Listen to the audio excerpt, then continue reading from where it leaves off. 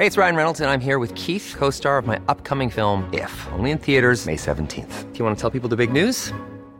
All right, I'll do it. Sign up now and you'll get unlimited for $15 a month and 6 months of Paramount Plus Essential Plan on us. MintMobile.com/switch. Upfront payment of $45 equivalent to $15 per month. Unlimited over 40 gigabytes per month. Face lower speeds. Videos at 480p. Active Mint customers by 531.24 get 6 months of Paramount Plus Essential Plan. Auto renews after 6 months. Offer ends May 31st, 2024. Separate Paramount Plus registration required. Terms and conditions apply if rated PG. På Teater Grob i København kan du se forestillingen Den retfærdige kriger. Bag den står instruktør Ina Miriam Rosenbaum, der bruger politisk satire til at undersøge hændelserne omkring den danske deltagelse i Irak-krigen. Podcastserien er skabt i samarbejde med Off Produktion og Altinget og støttet af Bikubenfonden. Du kan købe dine billetter på gro.dk. Saddam Hussein and his sons must leave Iraq within 48 hours. Danmark deltager i den internationale koalition. Blod på hænderne! Der er ikke noget at komme efter, der er ikke noget at undersøge.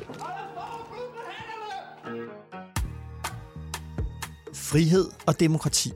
De to begreber får George Bush Jr. til at smide den første bombe i Irak-krigen 20. marts 2003. Dagen efter beslutter den danske VK-regering med statsminister Anders Fogh Rasmussen i spidsen at sende danske soldater til Irak. Beslutningen om at gå i krig i Irak for 18 år siden er måske en af de mest kontroversielle beslutninger i dansk politik.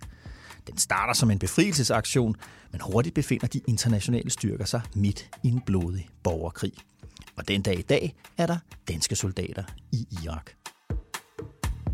Dette er en podcastserie om Irak-krigen. Den, der bliver ført på jorden, og den, der bliver ført hjemme i den danske og internationale debat. Vi taler med nogle af de danskere, der har været helt tæt på, som soldater og journalister i Irak, og som forskere og menneskerettighedsforkæmpere. Velkommen til. Mit navn er Esben Schøring. Vi er nu i Washington, D.C. Jeg skal nemlig tale med en forsker, som er dykket ned i den politiske ideologi, der fik amerikanske politikere til at gå i krig i Irak. Jeg hedder Vibeke Skov Tjalve, og jeg er seniorforsker på Dansk Institut for Internationale Studier. Og min sådan baggrund for at sige noget om Irakkrig er, at jeg i et par årtier efterhånden har beskæftiget mig med amerikansk udenrigspolitik og sådan de ideologiske, idépolitiske diskussioner, der ligger nedenunder kampen om, hvad USA skal i verden. Men så lad os starte sådan helt kort og kontant, Vibeke. Hvad var USA's mål med Irakkrigen? Altså i den allersnævreste forstand, der var målet jo, som man formulerede det lige, da man gik ind i krigen, der var målet at afsætte et regime ved Saddam Husseins hånd, som man mente kunne huse terrorister, og som man også mente var i gang med at oparbejde masseødelæggelsesvåben. Det var sådan den helt snævre formulering. Men der var jo også ude i randen af det en lang række andre formulerede, mere eller mindre formulerede ambitioner. Ikke? Mm-hmm. Som for eksempel? Som for eksempel at etablere et islamisk demokrati, eller et demokrati i et muslimsk land, som skulle fungere som sådan en slags første brik i en dominoeffekt i Mellemøsten. Dybest set forestillede man sig noget, der sådan skulle demokratisere og totalt omkalfatre Mellemøsten i sidste instans. Så den store ambition var ligesom at etablere demokrati og dermed fred, først i Mellemøsten og måske i sidste instans ligesom som en logik for resten af kloden. Og sådan helt konkret, blev de mål nået? Det er jo et ufatteligt politiseret, kan man sige, spørgsmål, men altså, hvis jeg skulle svare kort, så synes jeg ikke, der er andre svar end nej. Absolut nej. Vi folder nuancerne ud undervejs her. Vi kan gribe fat i det, der du sagde med de her andre argumenter om det her med demokratiseringen af Mellemøsten. Den der måde at tænke krig og sikkerhedspolitik på, hvor ens egen sikkerhed, den opnås ved at skifte ens fjenders politiske system ud. Så de bliver demokratiske. Det er jo det, der på en eller anden måde er kernen i den der ideologi eller politiske filosofi, der i USA bliver kaldt neokonservatisme. Og det er den, jeg gerne lige vil starte med at tale om. Hvad er neokonservatisme egentlig? Jamen altså, vi kunne lave 3 podcasts om neokonservatisme, ikke? Fordi det er jo selvfølgelig et utroligt sådan bredt og filosofisk projekt, som har alle mulige varianter og strømninger og ansigter. Men hvad er det for noget? Altså, hvad er det for en idé? neokonservatisme, altså ny konservatisme. Altså det er jo en strømning, som på en eller anden måde gør op med en gammel konservatisme, og det vi plejer at forbinde gammel konservatisme med, især i en amerikansk sammenhæng. Det er noget med skepsis over for stor stat, i det hele taget skepsis over for sådan revolutionære forandringer. Og på det udenrigspolitiske område, nok noget med en stærk stat bestemt, jo, altså en stat, der kan forsvare sig, men klassisk havde konservative i USA på det her tidspunkt omkring Irakkrigen, lige op til Irakkrigen, altid været nogen, der ligesom elskede det gamle slogan om, altså en republik og ikke et imperium. Altså, vi skal ikke blive en europæisk stormagt med stående hære, og altså, vi skal ikke blive den der militære mastodont, for det spiser jo den menneskelige eller den individuelle frihed. Og så kommer neokonservatismen, som er vokser ud af nogle filosofiske strømninger, faktisk starter på det politiske venstre, altså egentlig er vokset ud af en venstrefløj, men som langsomt i 50'erne, 60'erne, 70'erne bliver træt af, hvad de synes er det demokratiske partis og den amerikanske venstrefløjs pacifisme og mangel på ryggrad i forhold til Sovjet.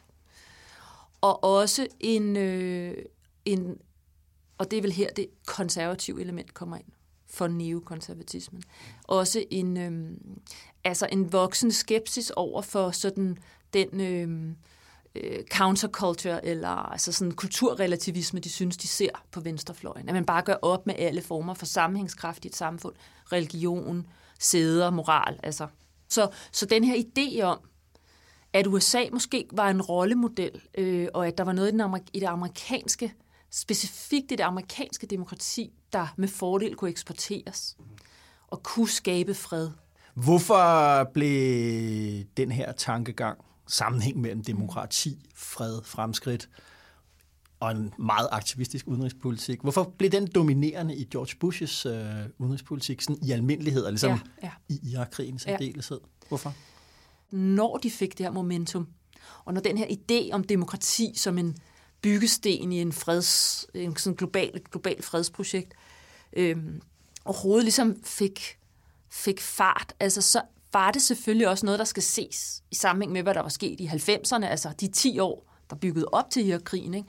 Hvor man nok må sige, at det var begyndt at blive sådan, alle i forskellige varianter lidt talte om udenrigspolitik og sikkerhedspolitik. I Europa, der handlede det måske ikke om at gøre det med militærmagt, men der var allerede ved at optræde den her logik af østudvidelse, indlemmelse i et demokratisk fællesskab. Altså, så det lå meget i tiden, at for det første tænke nogle ret revolutionære armbevægelser. Ikke? Altså egentlig var vi jo også i gang med nogle kæmpe projekter i Europa, og at koble demokrati og fred. Så det tror jeg bare, det er lige baggrund for, hvorfor kan de neokonservative ligesom få fat i Bush-administrationen. Og så er der jo mange, der vil sige, at jamen Bush han kom egentlig til, han var en relativt sådan, meget uprøvet, kan man sige, udenrigspolitisk, ikke?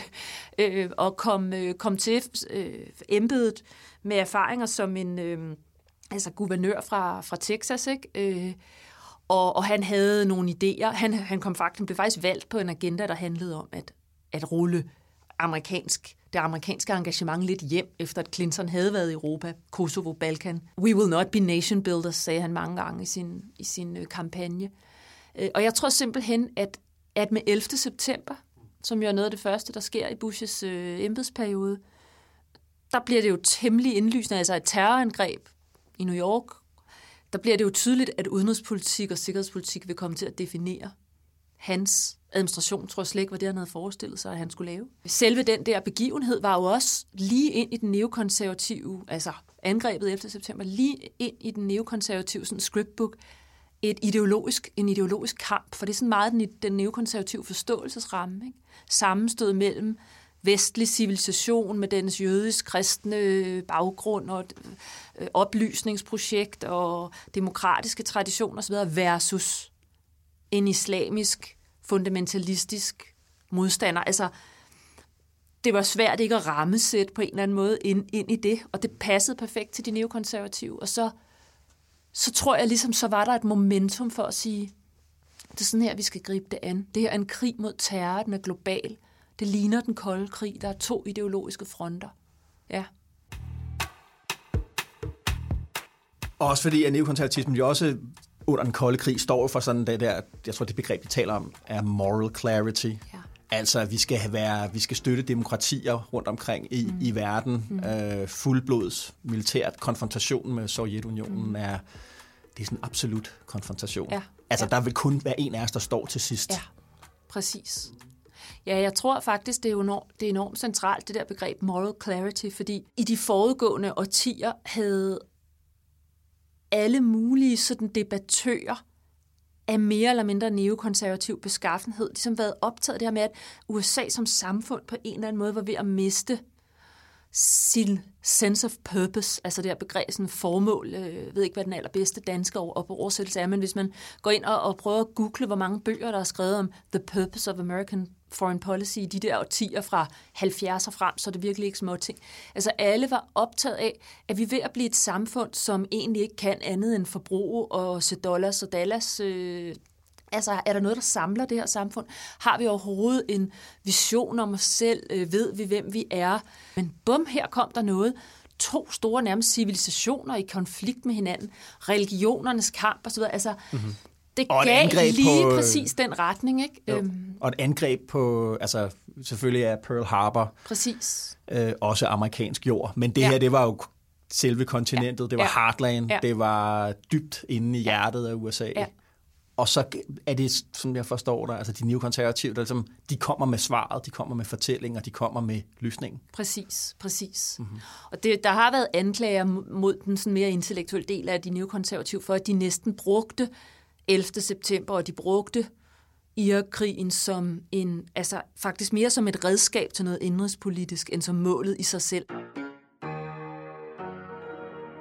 Et stort spørgsmål herhjemme på daværende tidspunkt, der vi fra 2002 og frem, til vi går ind i krigen og under Irakkrigen, også efter. Det var det her spørgsmål, om der var eller ikke var et FN-mandat bag krigen. Det var der jo ikke direkte. Der var ikke en resolution, der sagde, at nu går vi ind i krig, men især for de europæiske lande, og især for Danmark, så slog man meget på, at Irakkrigen den blev indledt, fordi Saddam Hussein ikke havde levet op til de FN-resolutioner, der havde været, som sagde, at han skulle åbne landet for våbeninspektører kunne komme ind og se, om de der masseødelæggelsesvåben var der eller ej.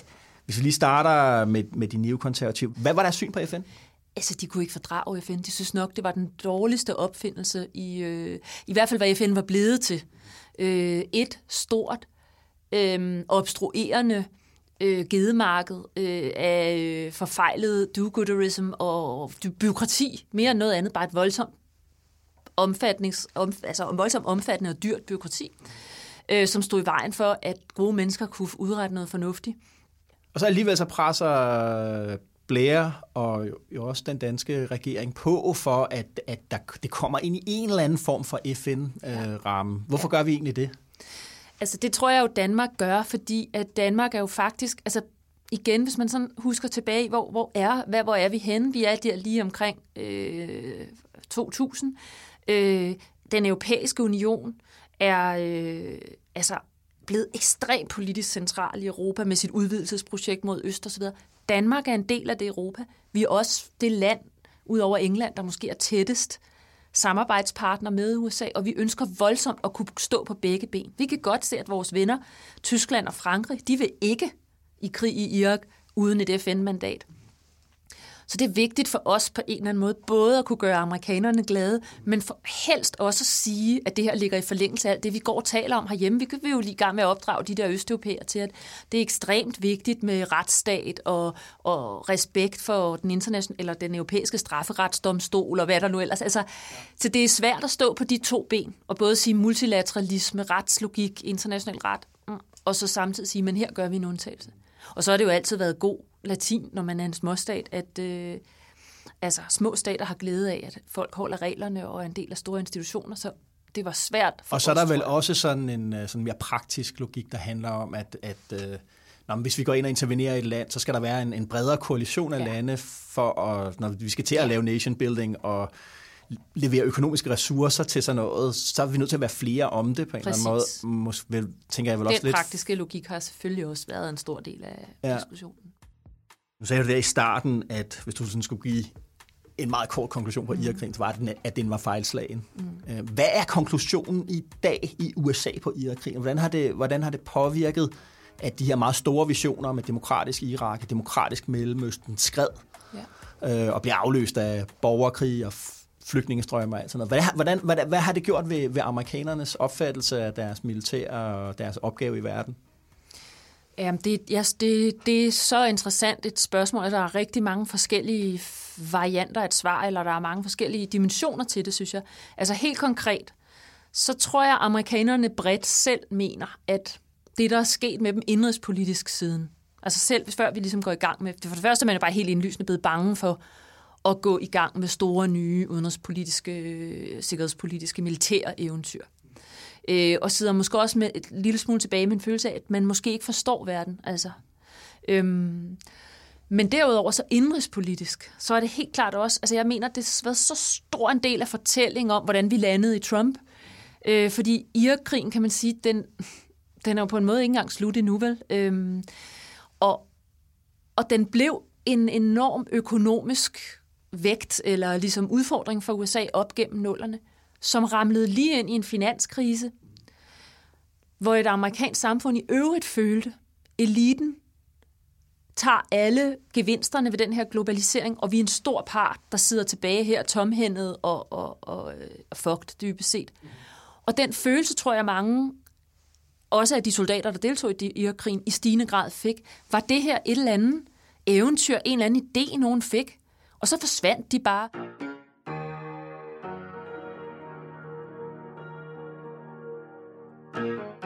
I næste afsnit rykker vi til Danmark og taler med Tom Bloch, som er Irak-veteran. Jeg spørger ham, hvordan det har været at være i krig i Irak, mens politikerne førte ordkrig hjemme i Danmark. Musikken er komponeret af Frankie Motion, og mit navn er Esben Schøring. Vi lyttes ved.